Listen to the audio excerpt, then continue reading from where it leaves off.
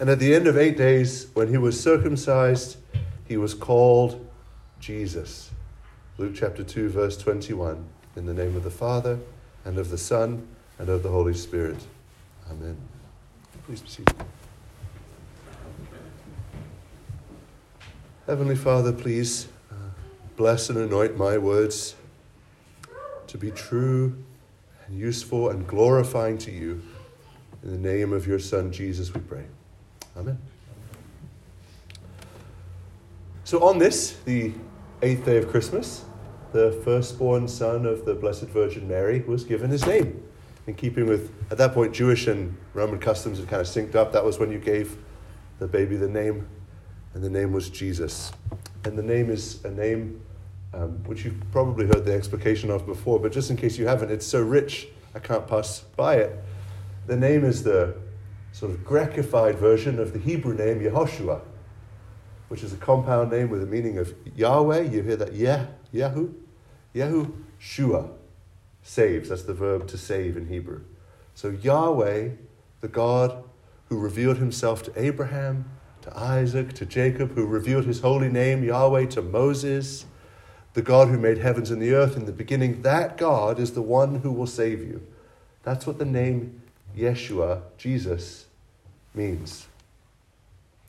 And just as a sort of footnote trivia, because I feel like it's something which sometimes goes left unexplained, very anciently, perhaps as old as the 3rd or 4th century, the name Jesus, all holy names, okay, we're really going to get nerdy here for a second.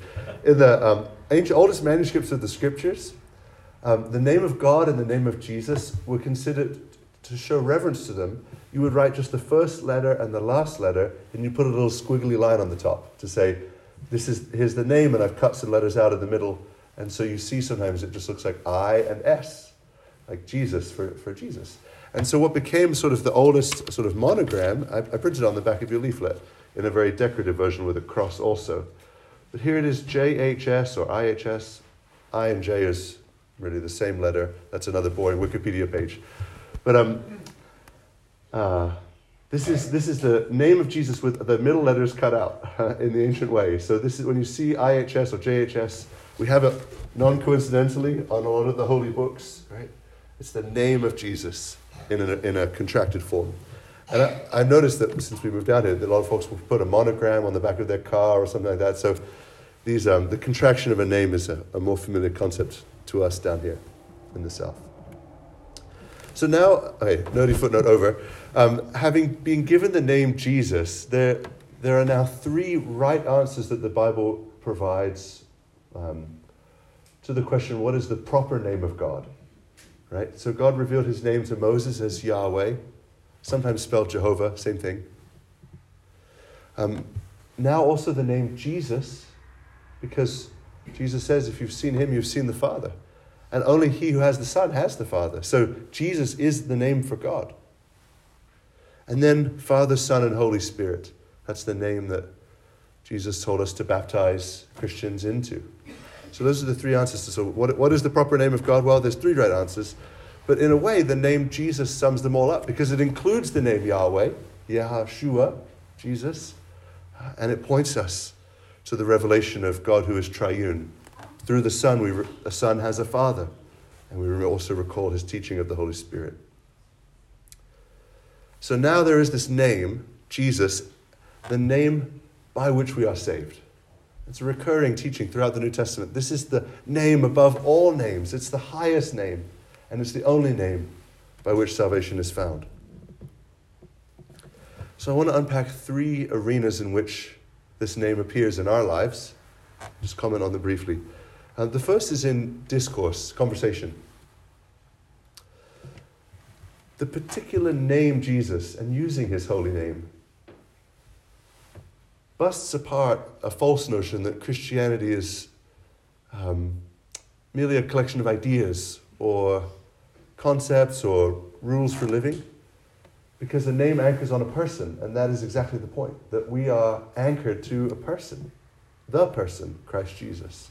And so using his name concretely in conversation is a way of actually giving a more profound witness to those we're conversing with, whether they're non-Christians, in which case kind of introducing the concept, or just among fellow Christians, reminding ourselves that we aren't just followers of ideas, we follow a person, Jesus.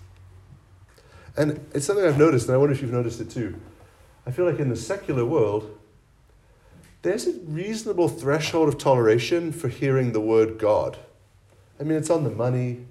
Most mayors in most towns will use the word God in a prayer at the beginning of some event, because it's sort of the word God, while we Christians understand it to have a very definite meaning to mean the identity of the one true God.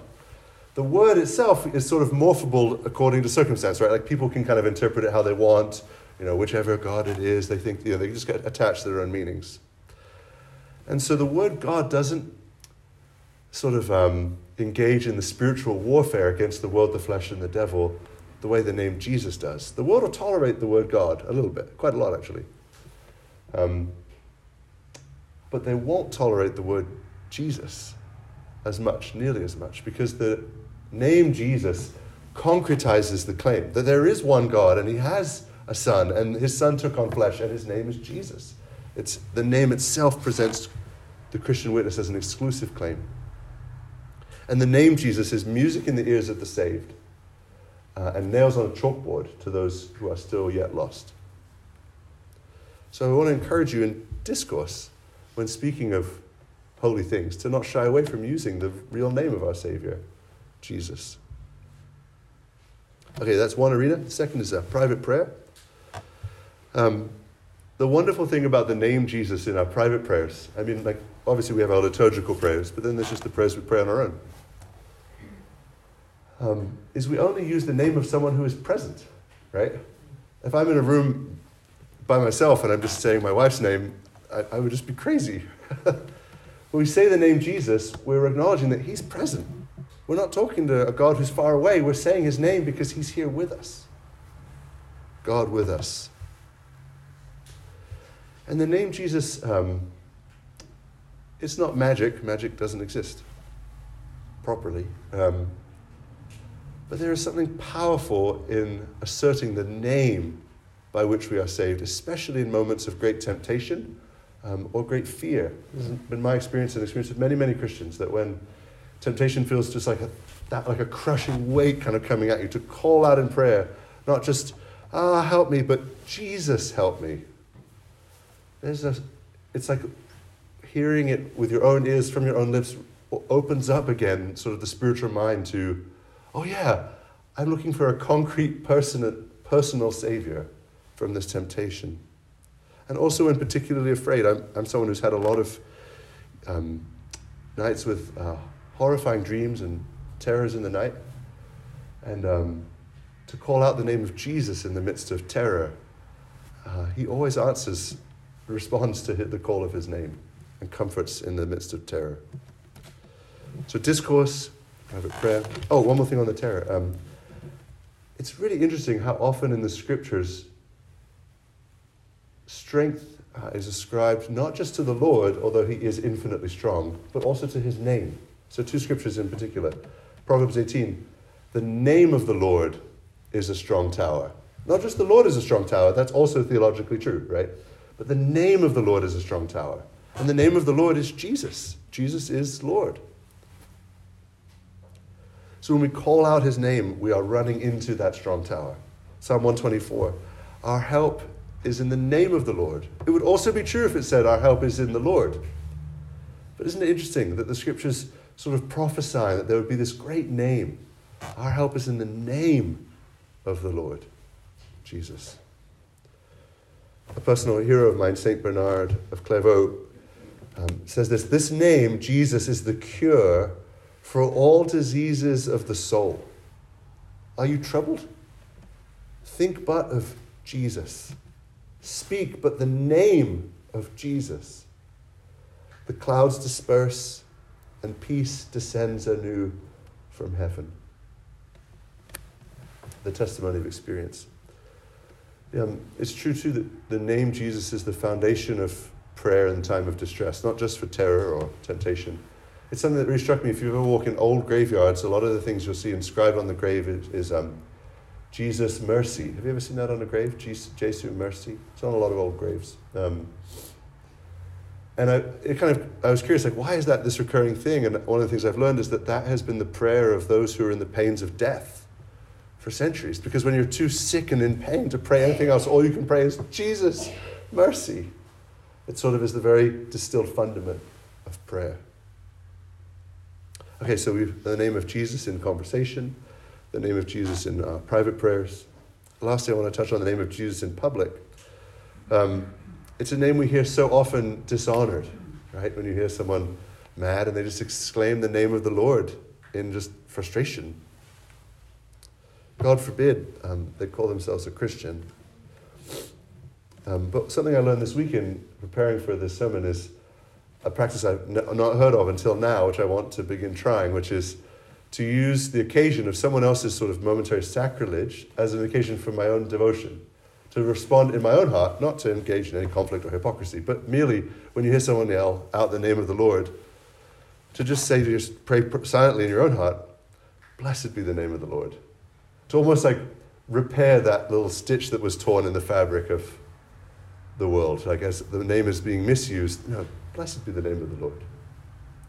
I've probably mentioned to some of you that one of my life goals is to outdo Muslims in their devotion. Right? Their devotion to a God falsely conceived and to a false prophet. And yet they're so earnest, right? Any Muslim, you ever say the name of some of their false prophets and they'll always chime in, blessed be his name, blessed, they're so reverential. And we Christians are not nearly so lovingly jealous for the name of the Lord. So anyways, that practice of blessed be the name of the Lord, when heard, it used wrongly. Also in, not just in the sort of public sphere, but in public worship, obviously Jesus is named a bunch in the midst of our liturgy, which is really a great comfort in that the liturgy itself constantly is reorienting our attention, again, away from just laws or concepts that cannot save by themselves, or even at all, but to our Lord Jesus who can, because of his death and his resurrection. So blessed is the name of Jesus that actually, when all our bishops got together in 1604, they actually prescribed like a devotional direction. It's in the canons of 1604, you can look it up. And they said, in the time of divine service, which is what they called church, when the Lord Jesus shall be mentioned, due and lowly reverence shall be done by all persons present. And I love that idea of not letting the name Jesus pass through the air without in the heart just remembering, sort of savoring it a little bit. And there was even a custom, and you may have even seen other Anglicans do this, upon hearing the name of Jesus, to sometimes just nod the head a little bit, recognizing, he is present, and he's our Lord, and holy is his name.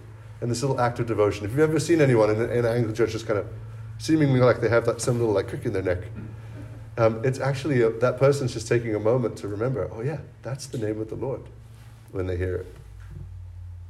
So for this week, at the head of this new year, January 1st, I just want to invite you into a deeper reverence and joy in the particular name of our Savior. However that might look, whether it's any of those practices I just described, or in any way. I'm not trying to prescribe new law, just merely to say, I hope you can find a deeper delight in his holy name this year. And I hope that in also delighting, that you would lean on that name more profoundly, the only name by which we are saved, Jesus. Amen.